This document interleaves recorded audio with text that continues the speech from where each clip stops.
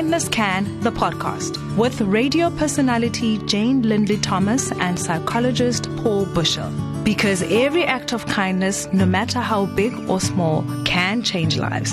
In this series, Jane and Paul hope to enrich your life by giving you practical tools on how to be kinder in your relationships with yourself, with those around you, at home, work, and in your community. Welcome to another Kindness Can podcast episode with myself, Jane Lindley Thomas, and psychologist Paul Bushell. Hello, my love. How's it, Jane? So nice to see your face on my screen and hear your voice. And I feel the same, my love. Yeah, here we are. Another tough week, especially for schools and parents and the greater community around that, as we prepare to go into Monday for grade 12s and grade 7s for back to school, but not back to reality, right? Well, I think it's such a weird one, because as much as the parent in the room is really keen to get their child back into the swing of life as we knew it, the idea of kind of arriving at the school gate, making sure that masks are firmly on and sending them out the car door and down the corridor has a lump in my throat. Absolutely. I think once again, the experience of COVID-19 and the national lockdown keeps taking us to these places of uncertain and never been done before. And for our worrying brain and our tender, vulnerable selves, that's just such a hard place to be at, because what can I use as a reference here? Not much. And so I'm relying on all sorts of mixed research and mixed messages. And that's kind of makes us really tough.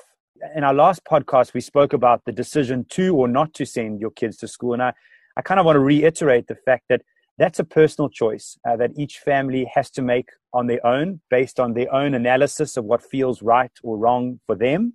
But if you have made the decision that come Monday, my grade 7 and my grade 12 are going to be going to school, we've now got to use this weekend and following that some strategies to help us cope with the uncertainty and the newness that comes with us.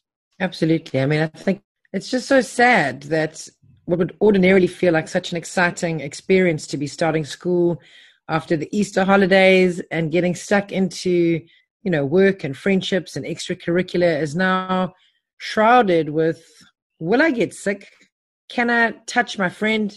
Newsletters saying you're not allowed to share stationery. You're not allowed to share your lunch.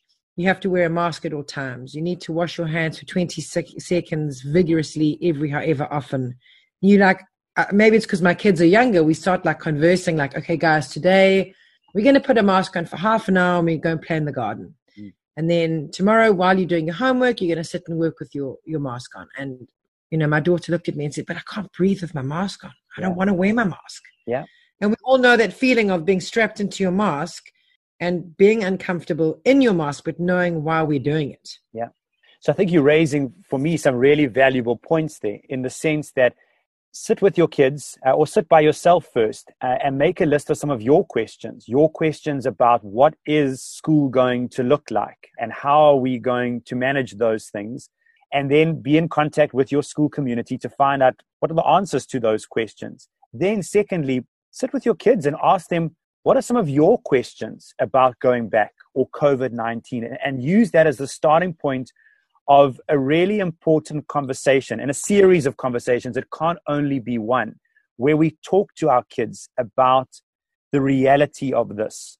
And then secondly, Jane, I think you're starting to raise a really useful point there, in the sense that we've got to practice some of this stuff with our kids before they arrive there. We can't expect teachers to do all of that for us, because come Monday or come whenever your grade is going back, teachers are going to be managing everyone's collective experience in that moment, and they won't have the time necessarily to run through it with every single individual child. So as parents or as the adults at home, we've got to run through some of these practicalities. And I think on the mask front, I remember the first mask that I bought, and I remember buying a mask with you, and putting it on and being like, this looked really great, but this feels so uncomfy. I can't breathe under this. It's squashing my ears. How am I going to wear this for a whole day? And then I remember doing my first session with the mask on, and I bought one of those clear frame ones, and how as much as it helped the person see my whole face, I also just felt like this is so scary and intimidating. So that doesn't work. It's kind of like Goldilocks and the Three Bears here. So practice different masks with your kids to find out which mask feels the most comfortable for them to be able to wear for long periods of time. And then adding on to that, why it's important and why you shouldn't touch it and why you shouldn't, as much as it feels natural, pull it down when you want to talk. So the practice around that is really, really important. Again, I think when you're talking to a grade 7 and a grade 12, it's a different kettle of fish as opposed to speaking to someone who's in foundation phase, you know, especially if you've got sensory issues. The mask pulls my hair.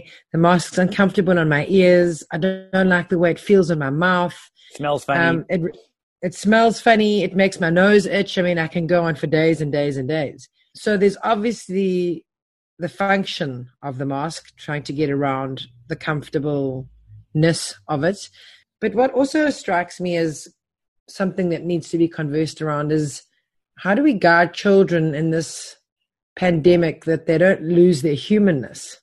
How do we foster connection in people where you can't see for most of the time who you're actually talking to if you wear a pair of sunglasses and a mask on your face?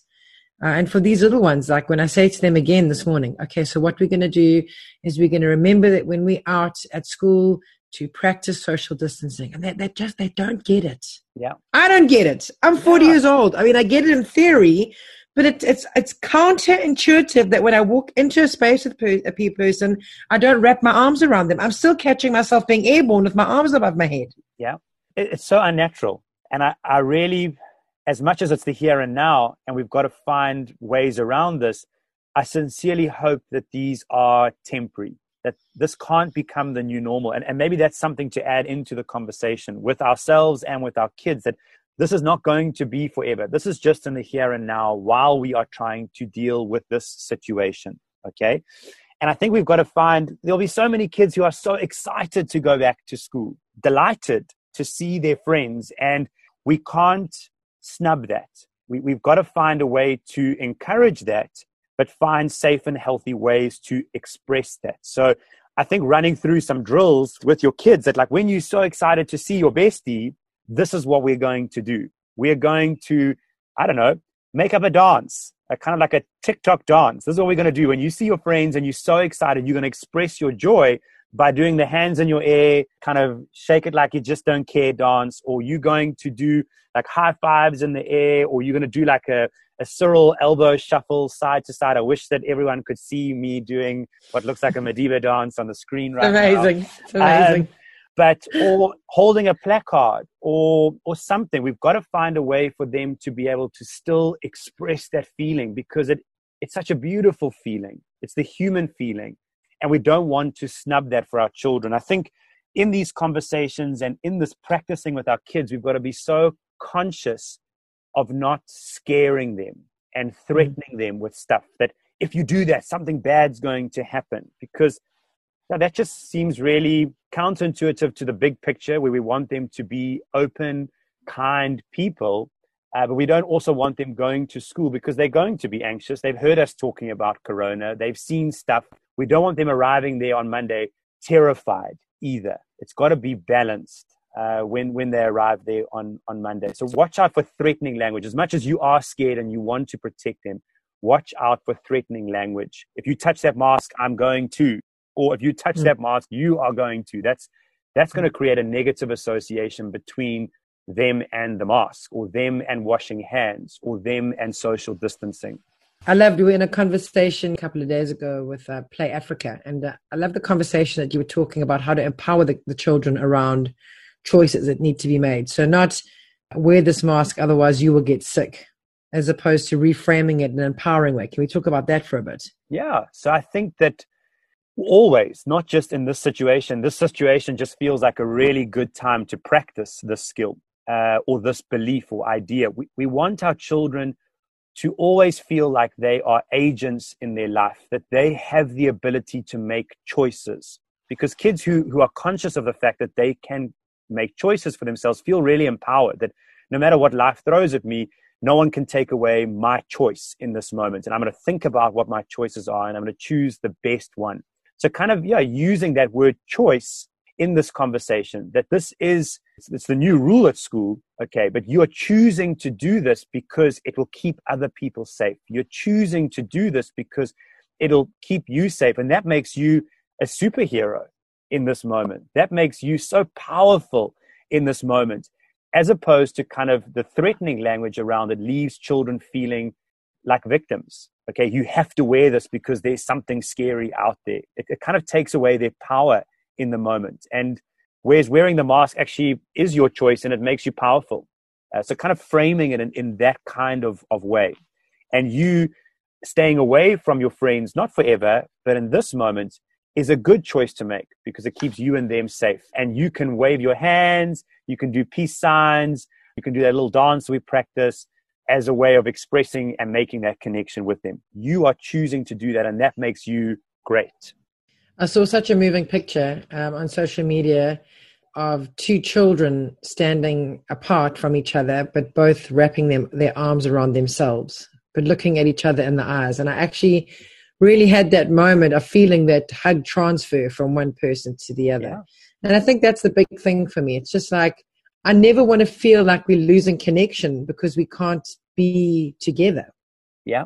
I kind of had this beautiful image as you were talking. It's incredibly beautiful what you're describing, Jane. I kind of had this image of, like, even for older kids, standing apart, but kind of raising your palms up, that international universal gesture of, I come here with just me, no weapon in my hand, no agenda in my pocket, just my hands, and looking eye to eye.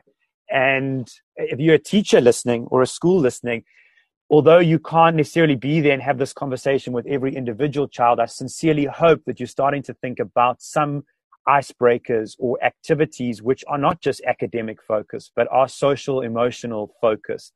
And whether that's a talk circle, or whether that's a conversation at the start of each day, or whether it is an activity of getting people to kind of, stand apart, but raise their hands up, look eye to eye, and say something meaningful. Say something like, I see you. I know that behind that mask is just you, or something along those lines. We've got to kind of introduce some eye to eye, heart to heart activities for our kids as we go through this. The mask is not going to beat us, Jane. It's going to be our tool of empowerment, but it's not going to silence us and crush our humanity. I mean, last week we spoke about the pressures on educators as far as just keeping up with, overnight having to move their skill set from one platform, i.e. the classroom, into a digital space. I can't even imagine how they must be feeling now, actually having to facilitate classrooms full of children that have different stories. We can't take away that what's happened at home is different for all of us. And I wonder how one facilitates holding space in a communal experience, but also taking into account that everyone has had an individual experience leading up to that space. Yeah. Once again, for me, it just highlights something that we always knew, but we should have held on to more dearly or acknowledged more clearly. The fact that teachers do so much more than teach, right? They hold space for all these individuals and their unique experiences on a daily basis. And it's taken this pandemic for us to realize kind of like how wide their job really is. So if you are a parent who is feeling afraid and concerned, take those concerns to your school and your school community, of course, but just be so conscious of taking it in a supportive and kind and understanding way of kind of what they're about to embark on as a school. Don't use this moment to take your fears and bully even further. That's just not going to help any of us. And if you are a teacher or school listening, we see you, we hear you, and we know what you're about to do. And be conscious of what you're doing with your fear in this moment as well. Acknowledge it.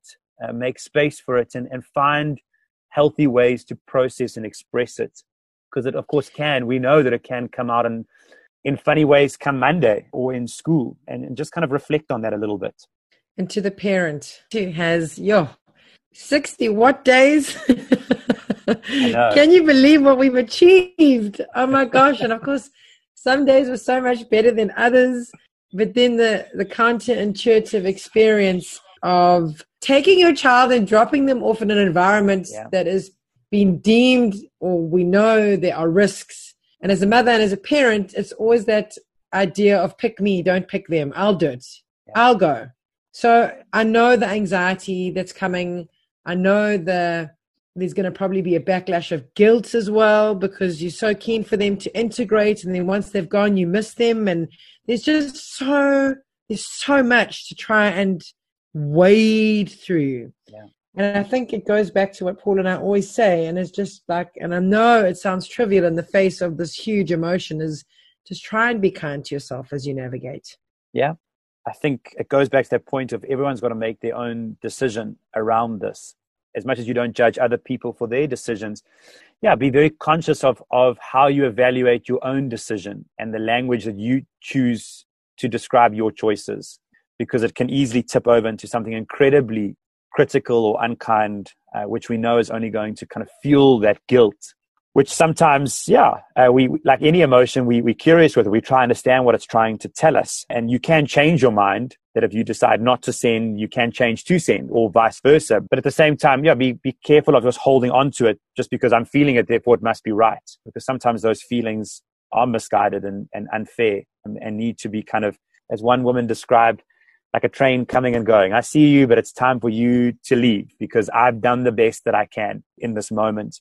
Because there are so many advantages to going back to school as well. As much as the risk is real, there are advantages to going back to school, and there are factors which can mitigate a lot of those fears. For the child who's going back, Jane, who's feeling anxious, I think it's also important to have some conversations with your kids about, well, what are your fears? And when you do fear that feeling, what you can do during the day to kind of manage those emotions. And for older kids, obviously, you can give more technical advice. So you can use things like breathing techniques. You can use things like visualization techniques. You can use things like reaching out for help and talking about it, putting your hand up. So encouraging your child that you don't have to just accept that feeling or suck it up. That feeling makes sense and it's normal, but these are some of the things you can do to help you. For your younger child, obviously you need to use more abstract and creative techniques. And they will have anxious moments in the day. Anxious because they're not with you anymore. That separation anxiety. Anxious because nothing feels the same here. Anxious because there's so many scary symbols around me. Red tape and red lines. And I can't go to choir and I can't do this. So I think kind of transitional objects as a very practical suggestion can be useful here. So whether it's giving your child a little pebble or a pen or something that they can take and you have a conversation with around them, that this is your magic wand. This is your superpower. And when you do feel anxious, I want you to put your hand in your pocket and hold that stone or look at that pen and hear my words saying to you that you are so brave and you are not alone and we're going to get through this together. And if the feeling doesn't go away, then putting up your hand and asking your teacher for help. So kind of taking kids through some practical steps of what they can do with that feeling, because it's going to be there. It reminds me of the pen we actually bought together for the kids. I was having the same thought. They'll be taking their pens on the first day of school. So obviously for my daughter, I got this cute little footprint of a dog because she's mad for her little dog called Birdie. Which will be a great reminder, because that's also another thing, the kids have bonded with their pets so much over the last 60 days that they have become inseparable. And they said the other day, like, I can't think about not being with the dogs during the day. Shame, bless them, man. Hey. So Birdie's little footprint will go to school. And then for the boys, as boys do, I found these pens that are toilets and you push a button, a little poo pops out the top. So just think of the good times when you look at this pen, guys. Everything's going to be okay. See the feeling and flush it away. I love See that. it, acknowledge it. See it and acknowledge it. There it is. Okay, it's hard and it's nasty, but I'm going to close my eyes and I'm going to push you aside because I know that I can handle this. So I know that I'm surrounded by people who are going to make me safe. Something along those lines. Get creative with your kids, but don't shy away from having the conversation or providing the useful tool for them. Another pro for me as well is getting into a routine. I mean, pre-COVID, we had such a beautiful, well-oiled machine that we knew that 7:00 it was bed. You read for half an hour, lights off at 7:30, and somewhere along the way, we have found ourselves in a world of trouble where I'm negotiating about eating a piece of chocolate cake at like 10:30 at night. I'm like, how did we get here? Get out of here. And I was having that conversation with a friend of mine, and he said his wife and himself were sitting having a glass of wine, and it was like 11:15 at night, and they heard a noise, and they went in, and the kids were all lying on their bed watching a movie. So I can't wait for us to get back into a space where we know, because things have been so fou divers and upside down. I don't know what day it is half of the time. I mean, earlier this week I said to my friend, good luck with the move. She said, it's on Friday. I said, isn't tomorrow Friday? She said, no, it's Tuesday. Yeah. And I think going back to school can help start fostering that routine again. And then, of course, building in certain things to the routine that are COVID specific. So rules around things we've got to remember to take. So even running some fire drills come Saturday, come Sunday, waking up early, okay, as if it were school day. Oh my gosh, that is going to be such a shock. It's going to be so hard. So let's practice on Sunday. Sunday is Monday. Okay, we're setting the alarms. We're waking up. Getting on Saturday night, we're putting our school clothes out, all that kind of stuff, running through the drill. Okay, so we're not kind of going cold turkey come day one, whenever that day one is for your family and your grade.